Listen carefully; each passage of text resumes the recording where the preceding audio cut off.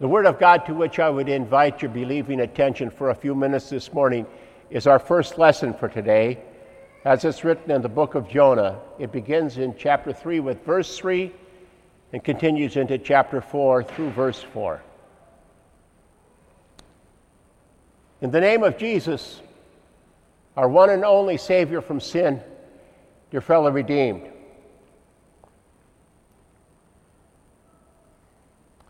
as a volunteer who leads Bible studies in 6 of Wisconsin's prisons and conducts worship services in the 7th one, the state of Wisconsin requires, or I should perhaps say the Department of Corrections, requires that I go through volunteer orientation every year. At least one time every calendar year, I have to go through that volunteer orientation. I've been through it, I don't know how many times now. At first, when I first started serving in our ministry, it wasn't that way, but about 5 years ago, they made it an annual requirement. You have to go through volunteer orientation, otherwise, they very nicely say you can't come into the prison and lead a Bible study. So I do it. And part of that orientation is a long list of very specific do's and don'ts. There are things that the Department of Corrections wants their volunteers to do. In fact, there are some things that are mandated by law. I must do. If somebody ever says to me, I've been sexually assaulted, that's something that I must report. I have no options. If I don't report that, I could be legally charged with a felony.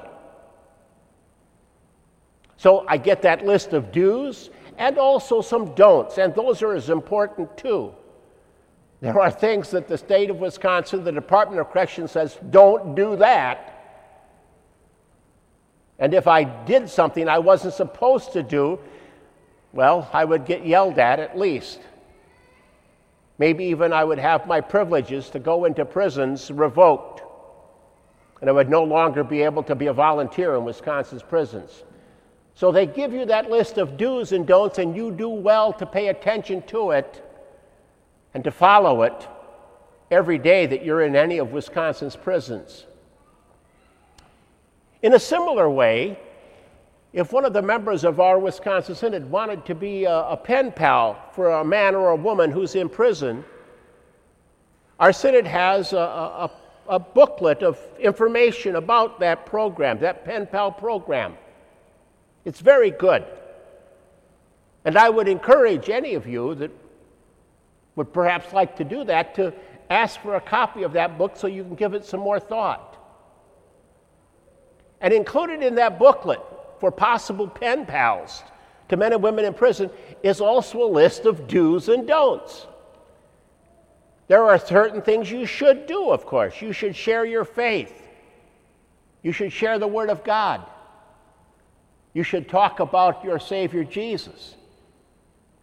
At the same time, there are things you should not do. Don't do these things, the list says. Don't talk about personal information. Don't ever use your last name. Don't talk about where you and your family live. Don't talk about where you work. Don't do any of that. Because, well, you never know who's going to maybe look at your letter, who's going to read, who's going to see your name. You just don't know. So don't share any personal information at all if you're a pen pal with somebody in prison. Do's and don'ts, they can many times in life be important, can't they? In the Word of God before us this morning, we have some do's and don'ts. Our God, through His Word, tells us, do like Jonah, do share the good news of God's Word. But don't be like Jonah either. Don't be like Jonah. Instead, rejoice when people believe the good news that you share with them. You know the story of Jonah very well, don't you? God had decided that because of the extreme sinfulness of the people of the city of Nineveh, the capital city of the Assyrian Empire, he was simply going to wipe that city off the face of the earth. And all the thousands of people who lived in that city would be dead. But a loving God was going to give the people of Nineveh a warning. And so he called Jonah to be his prophet, to go to the city of Nineveh, to tell the people 40 more days and God will wipe your city off the face of the earth. 40 more days and you will be destroyed. But you know what Jonah's reaction was. Instead of heading east to the city of Nineveh, he headed the other direction. I don't know if that way is west or not, but pretend it is, okay? He headed west, not east. He headed just about as far west as you can get before you get to the Atlantic Ocean.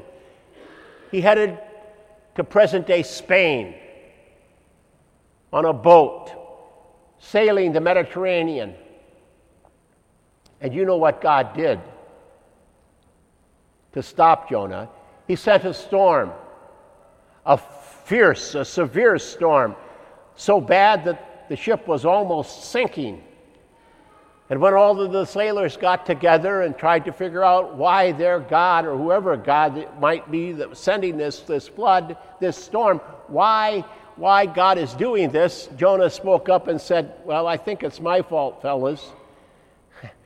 My God told me to do something, and I said no. He said, go that way, and I'm going the other way. I think maybe if you throw me overboard, the storm will subside and you won't die. So that's what they did. And then you know what God did, of course. Know well.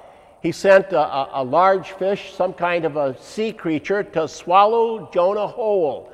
And for 3 days and 3 nights, Jonah survived in the belly of that fish, until God said to the fish, now spit Jonah out up on dry ground again. And that's what the fish did. And then God spoke to Jonah a second time, and this time Jonah listened. This time Jonah got up and headed to Nineveh. And when he got there, he began to walk into the city. It was a very large city. It took a 3 days walk to get from one side to the next. And he told everybody in Nineveh, in 40 more days, God is going to wipe this city off the face of the earth. You're all going to be dead. And the Word of God tells us how the people of Nineveh reacted. From the king, right on down to the lowest servant. They repented. They listened to what God was telling them through the prophet Jonah, and they begged for God's forgiveness. They changed the way they were living and said, please, God, don't punish us as we deserve. And our God tells us that he lovingly listened to the people of Nineveh and relented. He changed his mind. You might say, well, God can't change his mind, and you'd be right. But he did change his mind. He said, I'm not going to destroy this city because the people of Nineveh have listened to my prophet and his warning. They've changed the way they're thinking about their sins and the way they're living their lives. They've repented. And so I'm not going to bring the destruction I said I would on them. And he didn't. And Jonah's reaction? Well, we'll get to that in a minute. Jonah did what God wanted him to do, didn't he? I mean, sure, the first time he tried to run away, but you got to give him credit. He still did what God wanted him to do. He went to that heathen, unbelieving city of Nineveh and told people what God wanted them to hear. And that's what God wants his disciples always to do, to share the word of God with other people. Now, most of the time when we share the word of God with them, they're at least a little happy to hear what we have to share with them. But maybe not always.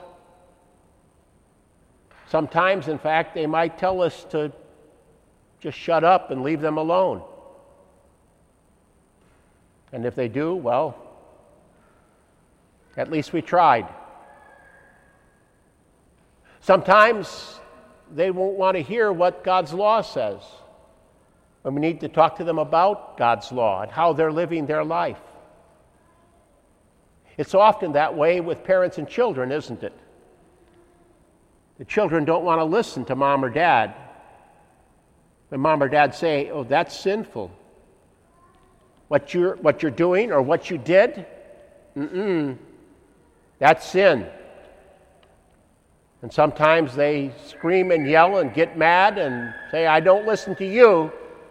You can't boss me around." But we need to share the word of God with our children, don't we? When God blesses us with children. And just because they're teenagers doesn't mean, well, they don't need to listen to God's word anymore. We need to bring our children to God's house, don't we? To hear and learn the word of God here. We need to do that too. Because, well, they need to hear God's word. They need to hear law and gospel, don't they? So we want to share that good news with our children by bringing them to God's house or by sending them to a Lutheran school, like that school right across the parking lot. But you've got friends and neighbors or co-workers with whom you can share the good news of God's word too. And our God says, that's what I want my disciples to do. He tells us, "You are my witnesses." You live in the world. You work in this world. And there are people who need to hear the word of God from you. So share that word of God with them, law and gospel. And when they repent, when they say, "You know, you're right. What I'm doing, what I did, how I'm living my life is sinful. And I believe you when you tell me that a holy God is not happy with the way in which I have been living my life. And I'm so thankful to hear the good news about a Savior named Jesus who loves me and died for me." I mean, you just told me that, right? And we smile and say, "Right. Yep, he loves you. He died for you. Your sins are forgiven. And through faith in him, you're going to have eternal life in heaven." When they repent of their sin and trust in Jesus as their Savior, then our God says, "Rejoice, be happy." And here we'll come back to Jonah.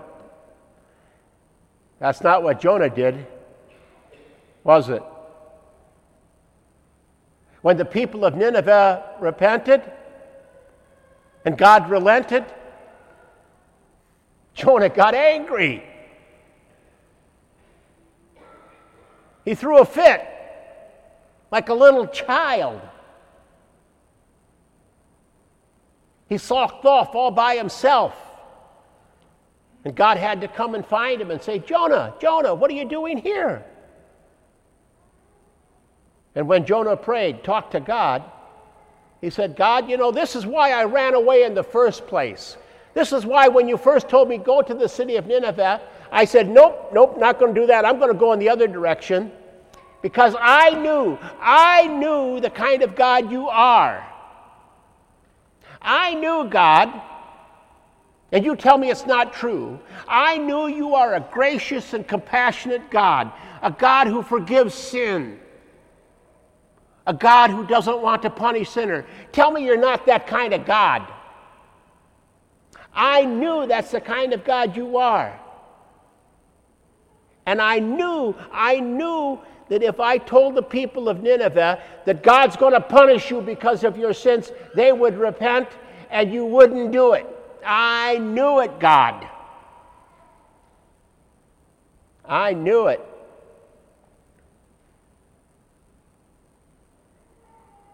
And God had to teach Jonah a lesson, didn't he? It's not part of our sermon text, our scripture lesson today, but you know how God did that. With a plant that gave Jonah just a little bit of relief from the unrelenting heat. And when that plant died, Jonah was all sad. Oh, the plant died. Oh my. And God said to Jonah, and yet you wanted me to wipe out thousands of sinners and not feel bad about that? Our God says to us, don't be like Jonah, who got angry when I forgave sinners in the city of Nineveh and didn't destroy them like I threatened to do. Don't be like Jonah. When you share the good news of God's word, when you share the law of God and the gospel too, and somebody says, you know, you're right, I'm sorry, I've lived a horribly sinful life, be happy. Rejoice with that sinner. Assure them that their sins are forgiven, because that's the kind of God we have. A God who loves sinners and sent his Son to be our Savior. A God who forgives all your sins. It doesn't matter what they've been. It doesn't matter what you did or how you hurt other people. It doesn't matter if it was something you did or something you said, or even just a sinful thought or desire or emotion. All those sins have been washed away by the blood of Christ. And whenever any sinner says, I'm sorry, God forgive me, you happily assure them that a holy God does in fact forgive them, because Jesus is our Savior. Don't be like Jonah. He got all angry when God forgave the people of Nineveh. Don't be like that. Don't do that. Smile. Be happy. And gladly tell people your sins are forgiven. Moms and dads, when your children come and say, I'm sorry, tell them they're forgiven. Don't tell them, oh, no big deal. Because sin is a big deal, isn't it? Don't say, oh, forget about it. No, they shouldn't forget about it. Because if they forget about it, they might do the same thing all over again, right? Don't tell them, don't think about it even twice. No, they should remember that sin. When they come and they say, I'm sorry, I did something sinful, say, I forgive you and God forgives you too. And then give them a great big hug. Even your teenage sons and daughters. Give them a big hug. A long hug, and smile at them. When you've got a friend who says, I did something terrible, assure them of God's forgiveness. Smile. Shake their hand, perhaps, and tell them God forgives you. And if your sin hurt me in one way or another, then, okay, I forgive you too. That's what our God wants us to do, isn't it, as his disciples? To rejoice, to be happy when sinners repent and trust in Jesus as their Savior. God's do's and don'ts. Do, like Jonah, share law and gospel. Share the word of God with others, but don't be like Jonah when it comes to their response. Trust in Jesus and assure everyone else that Jesus loves them too. And be happy when they repent. Amen.